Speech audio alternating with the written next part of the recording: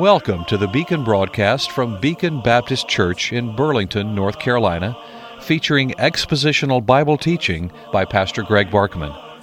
If you'd like to correspond with the Beacon broadcast, or if you wish to support this radio ministry, write to the Beacon Broadcast, Post Office Box 159, Alamance, North Carolina 27201, or find us on the web at beaconbaptist.com.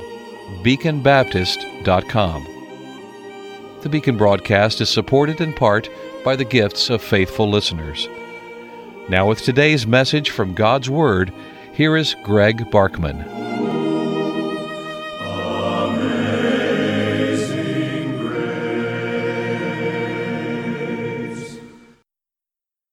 The Puritans used to have a pretty common saying that said, "Keep short accounts with God."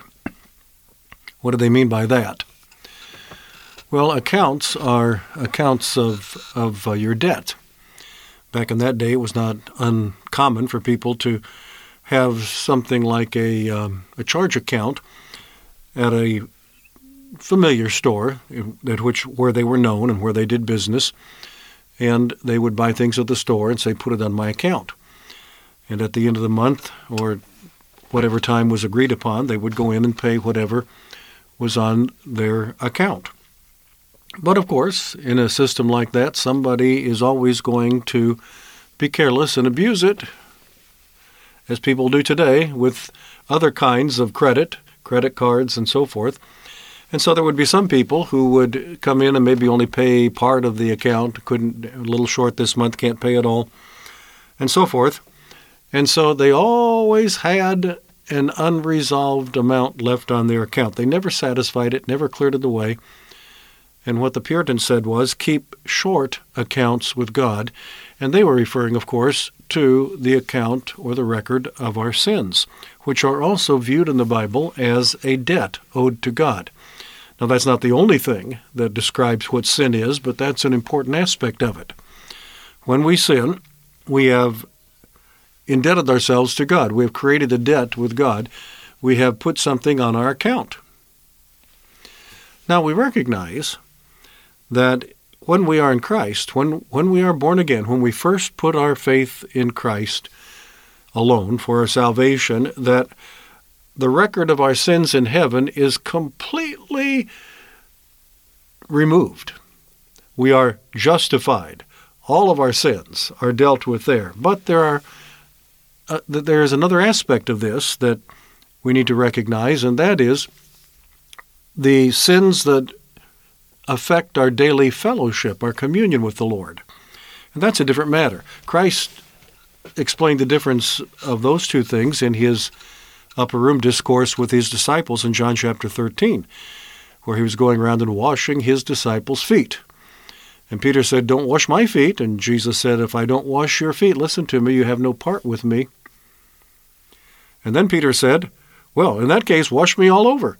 And Jesus said, "No need to wash you all over. You've already been bathed." And that only happens once in the spiritual meaning of that term. But when it comes to washing your feet, that has to be done regularly because you pick up dust on your feet as you walk around on the dusty streets in your sandals. And those need to be washed regularly. And what Jesus was saying was, when you believe in me, you are justified, you are bathed clean, and that takes care of your record in heaven before the judge, the judgment bar of God, where everyone is going to give an account, and only those who are trusting in Christ and have placed their sins on his account, and he settled that debt upon the cross, are going to be granted eternal life, actually already have it. But those who don't have their sins on Christ's account, who settled it upon the cross, they must go into eternal perdition to settle their own account, which can never be fully satisfied. That's a terrible thing to even contemplate, but the truth is very clear in the Word of God. But There's another relationship, and that is the Father-Son relationship, the fellowship relationship, not the judge-sinner relationship. That's justification, and that's settled once and for all. But there is the Father-Son, the believer and his fellowship with Christ relationship, and that continues on in this world, and it can be improved or it can be made worse according to whether or not we are keeping up with our sins and confessing them on a regular basis. Some people have difficulty keeping that thought in mind, that we need to confess our sins. Why do I need to confess my sins if they've already been washed away?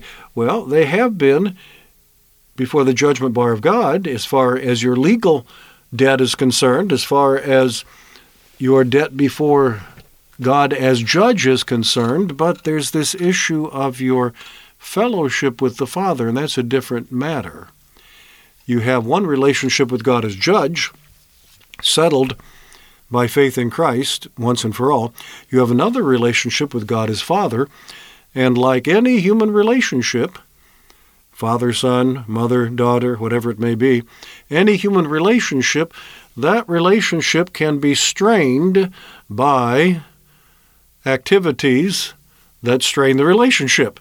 And in the case of Christians, as we sin, we strain the relationship. Thank God, if we confess our sins, He's faithful and just to forgive us our sins and to cleanse us from all unrighteousness.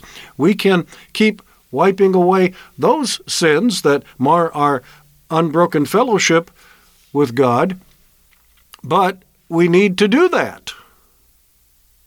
We've got to keep short accounts with God if we're going to have a good relationship with Him.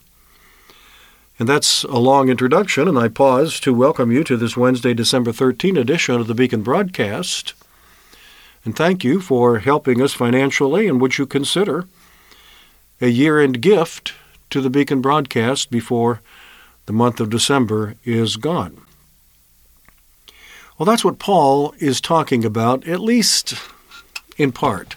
It's not really the main thrust of verse 5 of 2 Corinthians chapter 13, but he does tell us here to examine ourselves before God. Examine yourselves as to whether you are in the faith. Test yourselves. Do you not know yourselves that Jesus Christ is in you, unless indeed you are disqualified? Examine yourselves. Examine your heart. Examine your life. Confess your sins. And if you're not doing that, the question is, why are you not doing that? And the answer may be because you are disqualified. We'll get to that eventually at the end of the verse. Don't you know that you are in Christ unless indeed you are disqualified, which is another way of saying that you aren't actually in Christ, you just think you are. This business of self-examination is a serious matter, and those who are in Christ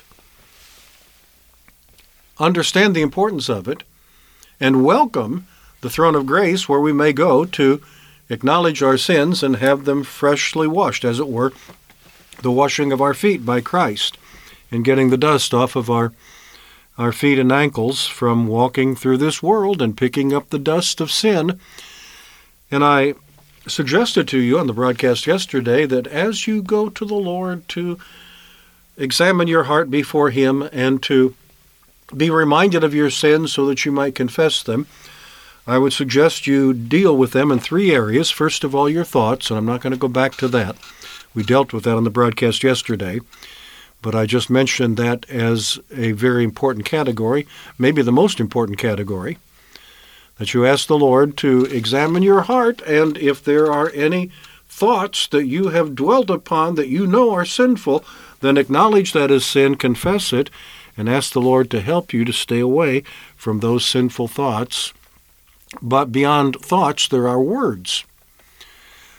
And our words can be very, very sinful, sometimes, of course, by using blasphemous language or sexually suggestive language, telling dirty jokes, and doing other inappropriate things of that nature. And all of these things are related. You can't completely divorce lascivious thoughts from lascivious speech. If you don't confess the one and acknowledge it as sin and wrestle with it to put it out of your life, then it'll probably bleed over at some point into number 2, your words, which will betray lascivious thoughts. And then if you don't get that taken care of, it will probably eventuate in the 3rd category, which is your works, your activities. And you will eventually, if you're not keeping short accounts with God, you will eventually probably actively commit sinful sexual deeds, to commit fornication. So you need to be dealing with these things on a regular basis, a daily basis. Lord, remind me of the thoughts that I have not just been exposed to and dismissed, that's not sin, but the thoughts that I have been exposed to, that I welcomed, that I dwelt upon, that I held on to, that I pursued, oh Lord, I acknowledge that as sin. I confess it to you. Please forgive me and help me, deliver me from evil in that area. Words. Dear Lord, have I said anything in the last 24 hours, since the last time that I had my daily time with you? Have I said anything that I wish I hadn't said? Have I said anything that I wish I could withdraw? And if you have, it'll come to mind very quickly. In fact, if you have, it may already be on your mind. You just haven't taken it to the Lord in prayer and acknowledged it and confessed it. And in some cases, that's not sufficient to simply take it to the Lord. In some cases, the only way to make it completely right is to go to that person that you said the wrong thing to and ask them to forgive you for that uncalled for comment, for that angry and hurtful comment, for that whatever it was you said that you wish you had not said, and you know that it should not have been said, but it has been said. Don't dismiss it. Don't treat it lightly. Don't justify it. Confess it. Acknowledge it. Keep short accounts with God. Examine yourselves and confess these sins before Him, acknowledging them to be sins. And so ask the Lord to show you the thoughts that need to be confessed. Ask the Lord to show you the words that need to be confessed, and ask Him to help you to use your tongue only in a sanctifying way, a gracious way in the future, and ask the Lord to show you those activities that need to be confessed, those sins of commission and sins of omission. Sometimes your sin of activity is that you wasted time in activities that were not necessarily sinful, but they kept you from doing something that was your responsibility to do. They kept you from doing the job you were supposed to do, the ministry you were supposed to do, the family involvement that you were supposed to be involved in. You allowed yourself to get sidetracked with other activities that in the right place and time might be not sinful, though, of course, in some cases you may have been involved in activities that would be sinful in any context, but some activities are not sinful in and of themselves, but if they crowd out things that you should have done and kept you from doing that, they become sinful, and so confess those. Ask the Lord to forgive you of that, and keep short accounts with God. Examine yourselves. May God help us to do it. Until tomorrow, Greg Barkman saying good day. May God give you His eternal peace.